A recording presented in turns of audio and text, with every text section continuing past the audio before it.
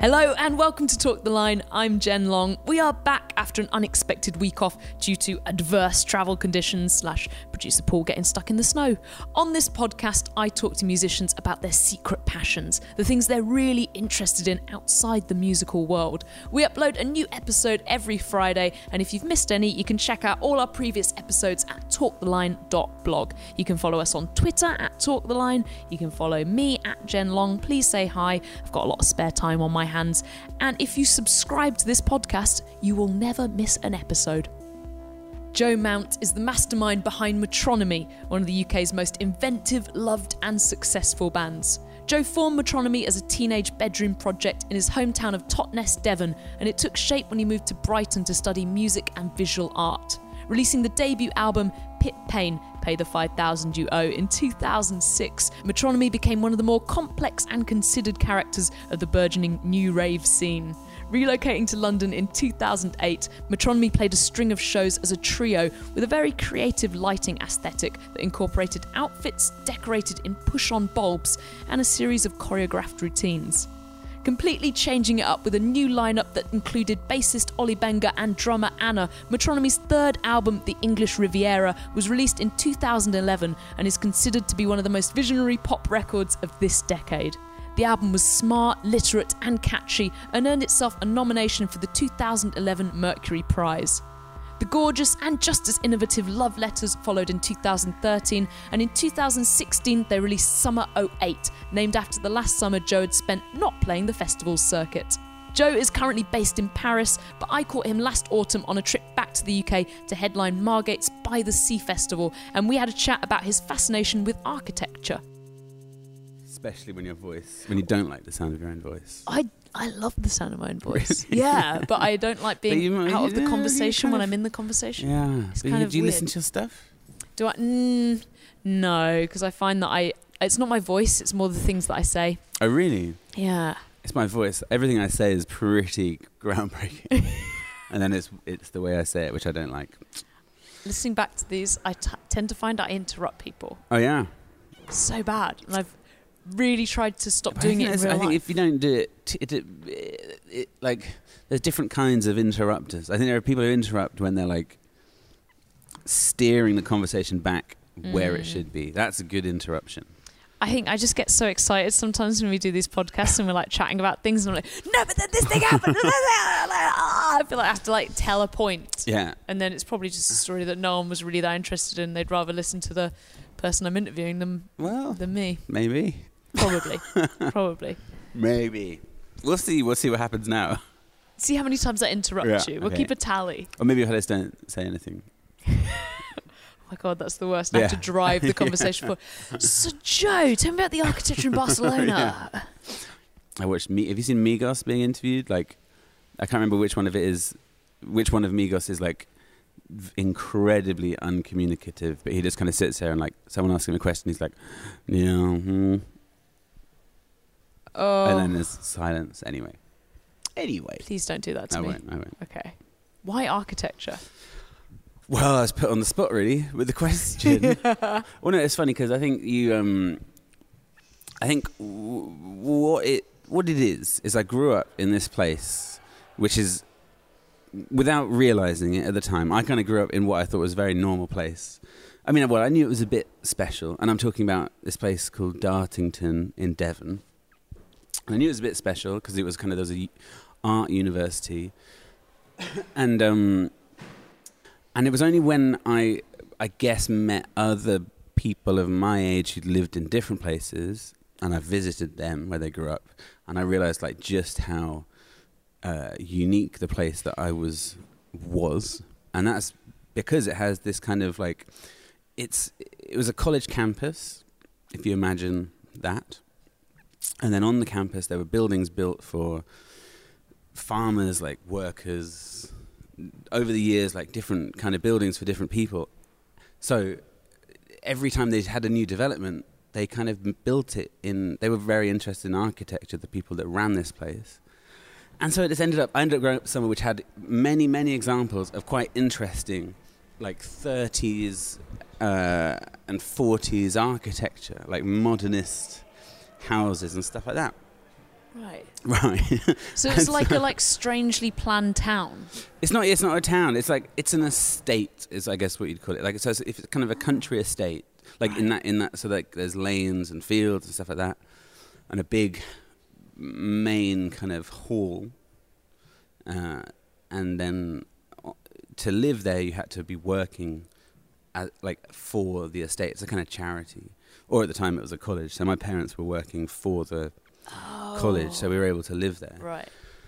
And yeah, and it wasn't until I went to other places that I realised how much a part of my kind of like expectations of the world in terms of like what it looks like had been built up by this kind of very unusual rural part of Devon. So when you say like 30s and 40s, what do those sort of buildings look like? Is that kind of no, it's not Victorian. It's not Victorian. Post-Victorian, isn't it? I don't know what you'd call it. I mean, it's kind of so there's some kind of Art Deco like white square modernist buildings which were like from the 30s, and then in the 30s as well there was like the arts and crafts movement as well, and so there's just different type, like so there's kind of very like white cube buildings, and then there's these kind of very nice like almost American style like 30s kind of semi-detached houses and stuff like that, and then some quite grand like again like white modernist buildings like detached places. Well, what was your house like? It was, well, when we first moved there, we had one of these like, it was like a 3-bedroom semi-detached, maybe it was even 2 or 3 bedroom semi-detached like modernist white building, like kind of like unusual, like really unusual. And then we moved to another house on the estate with more rooms, and that was kind of this like, it's still the place that my parents live in now, which is like this kind of more American style 30s place. In my head, it's like one of those places, you know, when you watch those old not old American films, but there's American films that are kind of doing a pastiche of the old American, like, no, totally. Good morning, neighbor. No, but that's like, that is exactly where these, like, so a lot of them were American architects who built these houses. There was this guy called Lescaz, I can't remember his first name, he was an American, and kind of came over, and I think like they built it in this kind of like, this is the future, like, you know, this is how people should live. Like, what do they, I can't remember. There's lots of, there are some phrases, you can find them about like, famous phrases about, you know, design for living kind of like, but yeah, very like kind of reimagining of like houses and communities built around architecture. And like, I just grew up there and never really thought much about it. And then, and I think the reason I think it's kind of relevant is because when we came to touring and like traveling around the world, and you go to somewhere like completely, I don't know, like somewhere like Chicago, and you're like, oh, I love this city. And you're like, why do I love it? And then you realize it's kind of to do with the architecture. And I think that what I've learned as I've grown up is that the reason I like a city, and I think the reason that most people do, is basically because of because of architecture. It's more important than you think. So what you mean when you feel more comfortable in American cities because they remind you of home?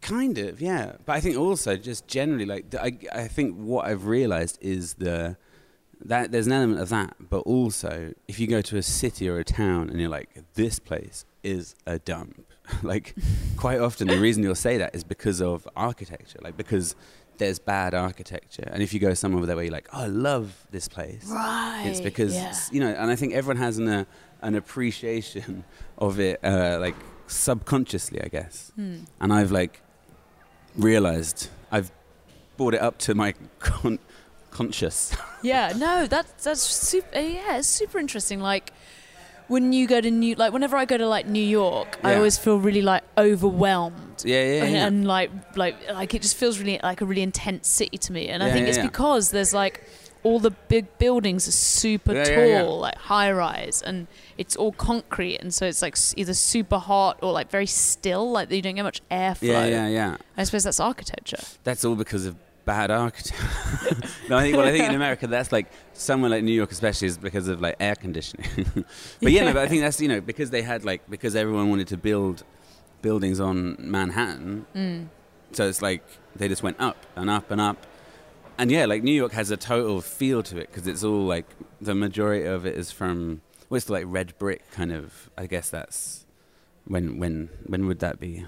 After the Victorian age, I suppose. I'm not really sure. 1982. 1940s. They have all those like really gorgeous what do they call them?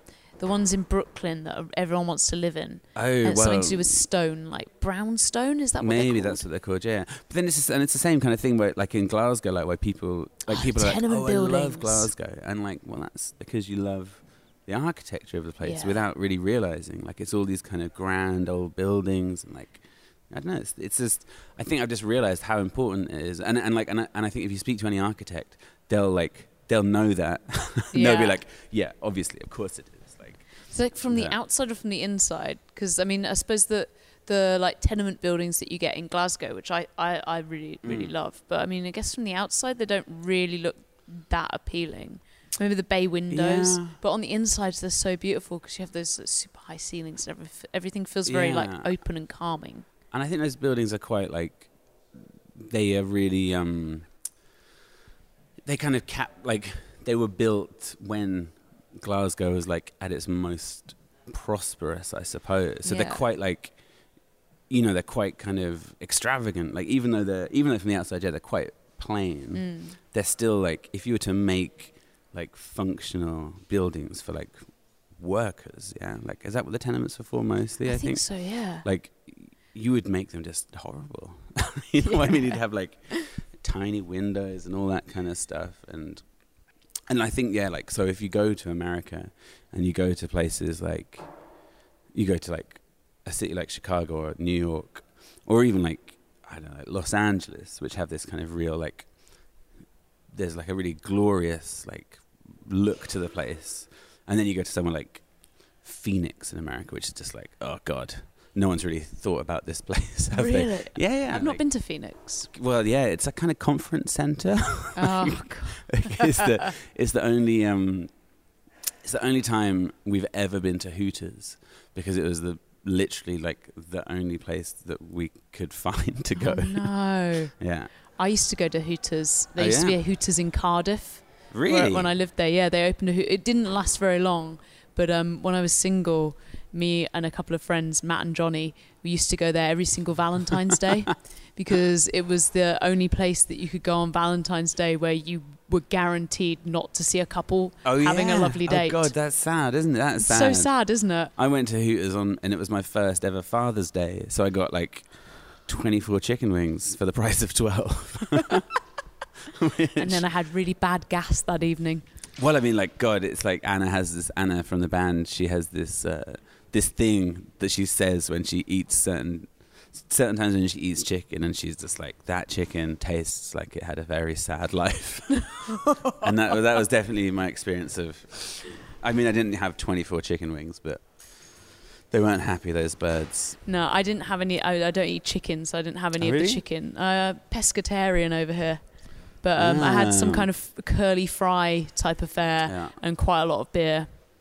And that was an uncomfortable evening thereafter. Yeah, well, that's America. That's like, Or Cardiff. Cardiff, America. Do you know what I love about like the cities in the UK and where I live right now and like in Cardiff as well is the like rows of kind of, I think they must be like Victorian type houses. Just when they're in just like straight lines. I think Cardiff has some pretty good like modern architecture as well. Now, like this, what's that? The stadium. Millennium. Is that what it is? Millennium Stadium. Yeah, is that what it's called? The huge one where they play rugby. And they redeveloped like a whole area. They redeveloped the bay quite a lot. And that's quite nice, no? Yeah, the opera centre. I don't know what you call it. It's I think gorgeous. the last time we played in Cardiff, which was years ago, we went down there, and like it's really nice, and like again, like that's kind of a blessing, I think. Like if someone kind of comes along and tries to, it's like, oh, we've got all this space, like what should we do? Let's do something that makes the city nicer. You know what I mean? That's architecture. Something like, well, didn't Reykjavik, isn't part of the reason Iceland went bankrupt because they spent so much on that opera house? Oh, well, yeah. And I mean, it's boring. It's a boring place. But the architecture's lovely there. Yeah, is it though? It's weird because I went. I mean, I think there's something odd. That's the interesting because I've been spending some time as well in Stockholm as well recently, and what you realise is that the architecture in places like that, it is. There's no need for balconies and big windows and big gardens and stuff like that. Partly because there's tons of outdoor space, but also because it just gets really cold. No one wants to, you know what I mean? No one needs a big veranda. And I think often when I'm in places like that and I'm looking around, it's all these buildings, they just look cold and not very welcoming. Right. But then... So it's finding that balance between beauty and functionality. Well, I guess probably yeah. That's probably what they do, isn't it? That's probably their job. Yeah. But don't you live in Paris? Yeah, I do. But I'm moving back to England next year. Okay. Well, what's Paris like in terms of the buildings and the architecture? Well, it's an interesting place, Paris, because Napoleon basically rebuilt the entire city with the help of this architect, and I'll forget his effing name, but he's a very famous name. Haussmann, I think his name. Something Haussmann. That's a great name for an architect. It's true.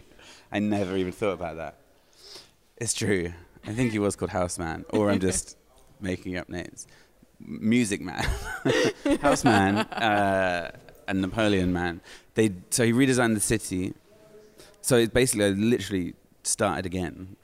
And I guess they must have destroyed a lot of it and rebuilt it along these boulevards.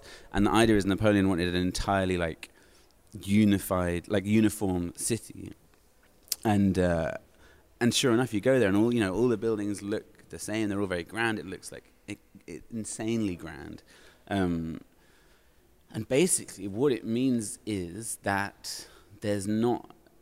Well, so that since that's such a feature of Paris, I think until the 70s, they weren't that protective of it, and there were a few new buildings. So you get some interesting, a few kind of interesting 60s and 70s buildings, in the middle of this crazy, old-fashioned street. But now you can't. The regulations are so strict. You can't build a building over 5 or 6 stories high, whatever it is, and it can't be modern. That's nice, though. Well, it is and it makes Paris what it is, yeah. Yeah, because I feel sometimes in London, I feel a bit sad when I drive or I'm on the bus. I don't have a car, but when I'm on the bus through a part of London that I used to see 10 years ago in one state, and now I just feel it's these flats, condos, and they've really started to do that in the area that I live. Where's that? It's in Leighton. Okay, yeah. So on Lea Bridge Road, which before was, it's just, it's always just been weird shops and cafes. When you go over the railway. Is that the canal? You can go over the canal, and then you go further down, there's a railway, and you go over the railway. And there used to be weird furniture shops, and just lots of cafes and little bodega type, newsagent-y places, and it's just, and now it's just everywhere slowly. Everything that they knock down, they just building high rise. And I think they're not really, and that's the thing about London. There's some great architecture in London, but I was in London Bridge the other day, and you look out from where including the Shard, it kind of looks like Dubai. You know what I mean? It's really weird, and it feels a bit I don't know. I really like kind of modern. I like modern architecture, but I think it's a bit weird. I think it's a bit iffy, what's going on in such kind of prominent parts of London.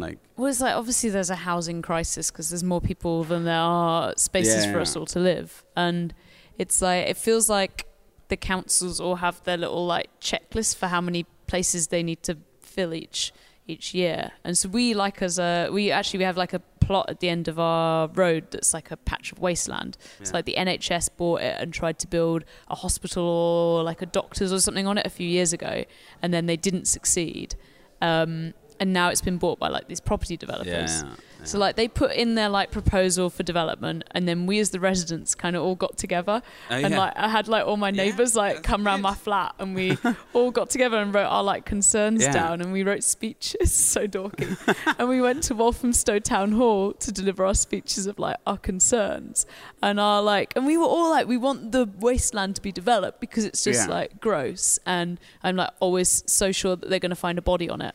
And every time I walk past it late at night, I'm like, and we like presented our concerns. The number one thing being like, our road is really narrow. Please don't put the entrance on our road because it's like a cul-de-sac and it's like so narrow that you sometimes think like, if there was a fire, they'd never get a fire engine down here. Sure.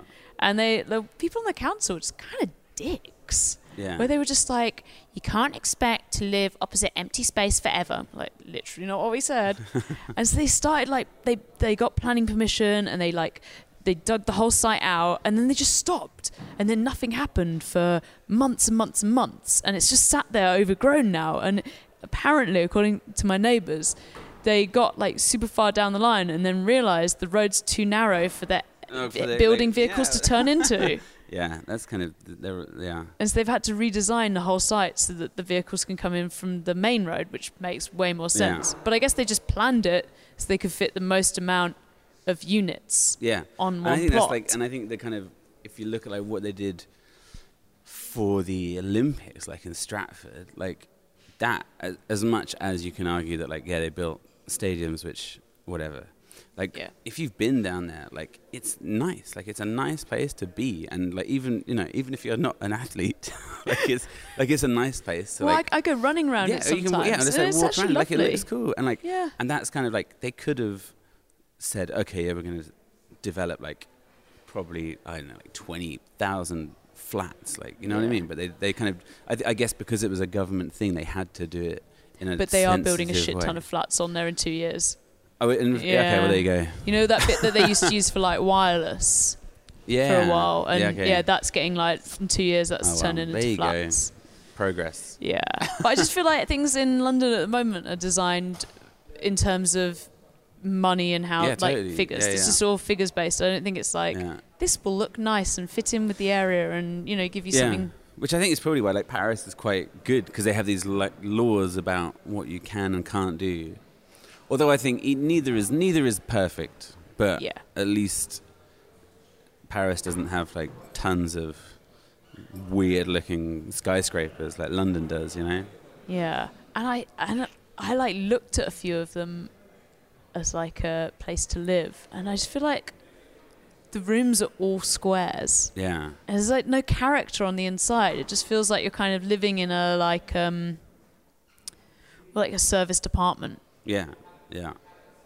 Which maybe is I'm just being too fancy. Yeah, I'm just being too fancy now. No, but I think that's the thing. Like, architecture is about understanding like how much space someone needs to live in, like comfortably.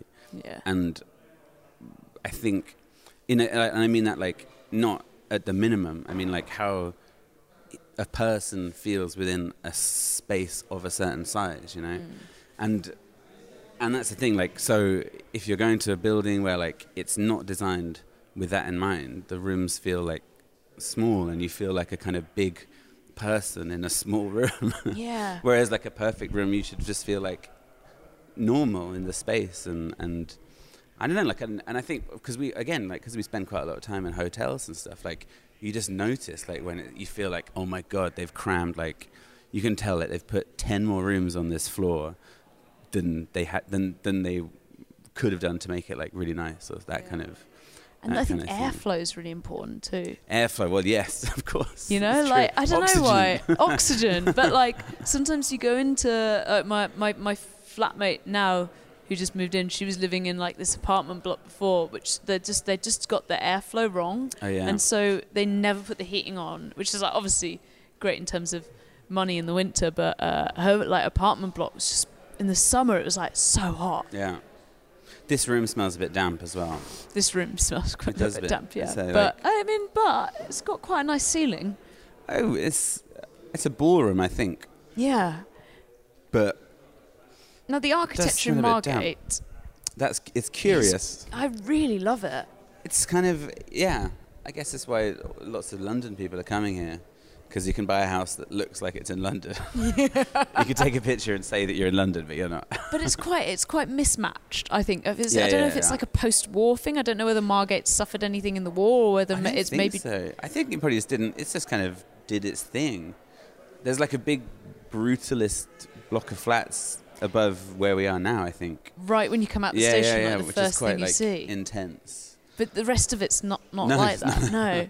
And I saw you earlier up on North Down Road, and I feel like that road is so many amazing like shop fronts Is that the kind and of seaside strange buildings. Yeah. I guess it's seaside. Seaside towns are weird. Yeah. Generally, I think there's always got like a bit of glamour, and then like opportunist kind of building, and It's like kind of faded glamour, which I definitely, yeah. love. It's definitely not glamorous now.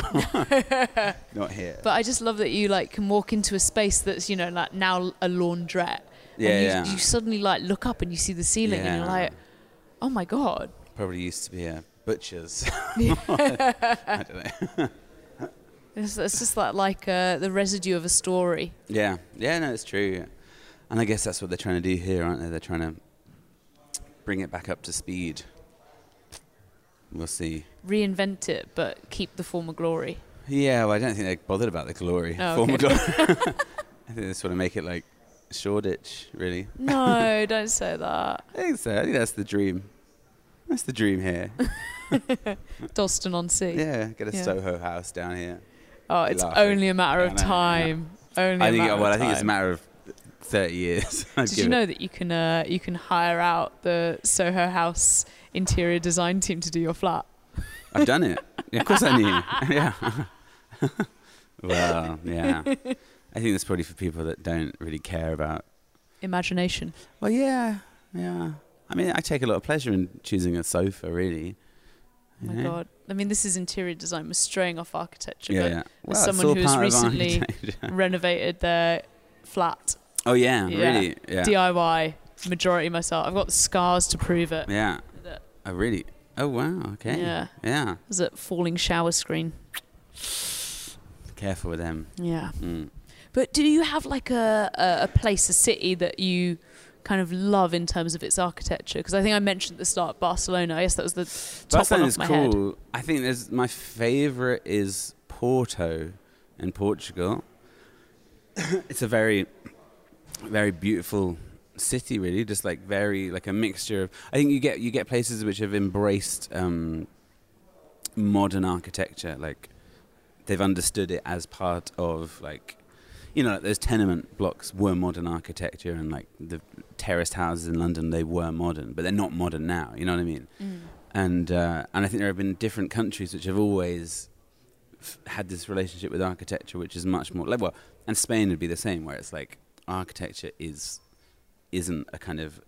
about the good old days. It's about like living in the future and like progress and that kind of thing. And so like in Porto you've got this amazing mixture of just like really ancient kind of crumbling buildings, and they've got a very beautiful kind of modern opera house in the center of the city, and they've got lots of like 50s kind of American inspired like garages and houses, and it's just like and they've got an Eiffel bridge which is incredible. Yeah, I don't know if it was designed by Eiffel or his like understudy or something like that, but they've got this amazing bridge, like Eiffel Tower style bridge. Did you know that the Eiffel Tower, I think, grows by 4 inches during summer? Is that, wow, that must be to do with metal, no? Steel expands in heat.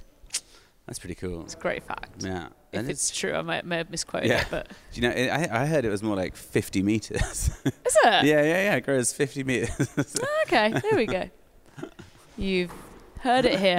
Yeah. So they've got an amazing bridge. They've got an amazing bridge, and it's just a very nicely designed city. Yeah, it's really cool. What about Brunel? Are you a fan of Brunel and his bridges? He's done some nice bridges, hasn't he? Yeah. And didn't he also did the railway that went down that goes down to Devon. So I used to there's a bit which goes along the coast, which I think was his like. He insisted it went by the sea, like next to the sea. I think he's obviously pretty cool. I mean, that's all like that's more kind of like this industrial like metal and like massive steel structures, which is cool. More like engineering than architecture. Yeah. Well, I guess exactly. But but then I suppose then you get like more modern architects who are into this like steel, like the same kind of thing, but making it more attractive, I guess. Or it can be attractive, you know. I think it's like the idea of a mixture of everything is nice, you know. Yeah. And I think everything's supposed to relate. Like if you're making a building, it's supposed to relate to a building next to it, and so like if you're building a skyscraper in London, it should relate to what else is there. And I think by now, like it's just a bit like it's everything. It's just it looks a bit like Mario. You know what I mean? Like it's just kind of like crazy like buildings, like one of those old sim computer games where you had to build a city. Was it Sims? Exactly. It was something. And so if you're kind of like if you're asking like whatever it is, like Tower Hamlets, it's like, oh, can I build a skyscraper? And you just like draw like a huge turnip-shaped building. And then they're like, and then it's like, oh, you need to back it up with what it's relating to. And it's like, oh, well, it's like that triangle one. It's like that triangle one at the London Bridge, and it's like the walkie-talkie one, and it's a bit like the Gherkin one. and they can't really argue with that. They're like, oh yeah, no, it does relate to the landscape of London. Like, you know. So there you go. I think it's a bit of a mess, London. It is a bit of a mess. Bits of it, yeah. But then I kind of do enjoy being able to see that sort of skyline. Because I feel like when I first used to come to London, I used to live just outside when I was like growing up, and the tallest thing was like Canary Wharf or something like that. Yeah, and that's kind of like 80s, like that feel like Canary Wharf feels like 80s affluence. Yeah. Whereas I think all the stuff, and it's like all that's related to like finance, so that kind of makes sense in a way, in a twisted kind of way. A financial district, like having that stuff. And then it's a bit like where the Gherkin is and like that NatWest building in Shoreditch. But then it's just the new ones. It's just a bit, you feel like it, like what's it gonna mean? Like in 50 years time, like what's that gonna, how is that gonna be like? I mean, I think received? they're gonna look back and they're gonna be like, man, those guys used to eat sushi really high up. Really high up. They were so cool. They just wanted to eat it. Like, they used to go to Daft Punk album launches really high up. You take raw fish and then you eat it as far away from the land or the sea as you can. Just like, Here I am, listening to Get Lucky. 100 stories up, eating raw fish, living my best. And that's all thanks to architecture. That is true. Have you spent much time in Australia? Yeah, quite a bit of time. I find the architecture there confusing. Yeah, but it's quite nice in places, isn't it? In like Sydney, there's quite a lot of like, I don't know, it's odd because it's a bit like, it looks a bit colonial. Yeah. You know, like it's a bit kind of, the like little veranda-y things that they have. I mean, it's quite pretty. But yeah, it is quite confusing. You're right. It's like this weird hybrid of America meets Europe. Yeah. Like I think in Melbourne especially, I'm like. Oh yeah, well Melbourne, I think they tried to make that like Europe. And everyone says it's the most European city. Yeah, but to me it's. Hang on, it seems like you maybe did that on purpose because it's only been here for like 100 years. That's the other thing, isn't it? Where everything's just new. Yeah. But then that's kind of interesting because I think probably then they wanted to. It's like in America in places where they, I think probably before I was old enough to understand, like, I probably saw the what's it called, Mount Rushmore, and probably thought it was some hundreds of years old kind of monument, or like even Abraham Lincoln's statue, or whatever. He's probably thought like, oh, this is. It's probably from like the Roman times. Yeah. And then you realize like, oh no, it's because they just don't have that there. So they've had to like, and I think in America you get a lot of cities which are obsessed with making it look like there's history there and kind of, and I guess like New York is one of the only ones which has this genuine like old, like it was one of the first kind of settled places, so you can see all of the the old buildings, like, you know. Do you think it's kind of having a tourist destination? Do you think that's what it sort of stems from? Being How do you like, mean? well, you know, like if in like Western society, when you go on holiday, you kind of go places so that you can do things. So you're like, you go to Pisa to see Yeah. the Leaning Tower. You go to Paris to take a picture Yeah. by the Eiffel Tower. Yeah. Like you have this like in your head, you're like, well, I haven't done this city until I've ticked this box. You don't go to Phoenix. You don't go to Phoenix. Yeah. But if Phoenix had like a big crater in the ground, Actually, all those American cities do have like sky needles. You know, they have like towers. They do, don't they? Seattle has the Sky Needle. yeah, Toronto has the CNN Tower. Yeah. And so, like, yeah, in a way, there was a big phase of that to build like just a kind of big needle that Yeah. people could go up. Or like the World's Fair things that you get around. Which is like, well, yeah, what the Eiffel Tower was as well, like a and World have you Fair noticed thing. that they do that in Australia, but they do it with giant fruits? Oh, really? Have you ever seen that? No. I swear, they have like, one place will have like a giant pineapple, and another place will have like a giant shrimp. It's not even fruit. They have like giant foods all around Australia. There is something a bit weird about that country. Yeah. There is, yeah. But why not? Everyone, you need a gimmick, you know? Can you live in these big fruits? No, but you can climb to the top of them. That's pretty cool. That's quite cool. Yeah, that's pretty good. Yeah, I went to one that was like oh God, I don't know what it was actually. I think it was a giant pineapple. That seems like a good height. Like, you can imagine that scaling up quite nicely. It's big, and then there was a little museum about pineapples inside of it. Oh, God. What's the world coming to? Museum about pineapples. If we were going to have one in London, what would it be? What, a kind of... A giant tourist attraction. A novelty... Savoy. It's the Savoy, I think, probably, in London. Yeah. Or the Jelly Deal. Just phallic-shaped. Well, you need it to be phallic shaped for it to be nice and tall. I mean, we already have the gherkin. Asparagus, I guess. That's ticks Can you two touch the boxes. tip? Well, yeah. Of course. Yeah. Thank you so much. Oh, yeah, it's a great place to end it. Great. From Devon to the Yeah. tip of the asparagus. Yeah. Look at it. Look out for the tip in London. A big thanks to Joe. I think I counted about 3 interruptions there on my tally. Not bad at all. You can find our show notes and previous episodes at talktheline.blog. And next week, I'm talking to Marika Hackman about condiments. You have been listening to Talk the Line. I'm Jen Long, produced by Paul Bridgewater with original music by Seams. This is a podcast from the line of Best Fit. If you like this podcast, please subscribe. If you really like it, please leave us a nice review. We'll see you next week. Bye.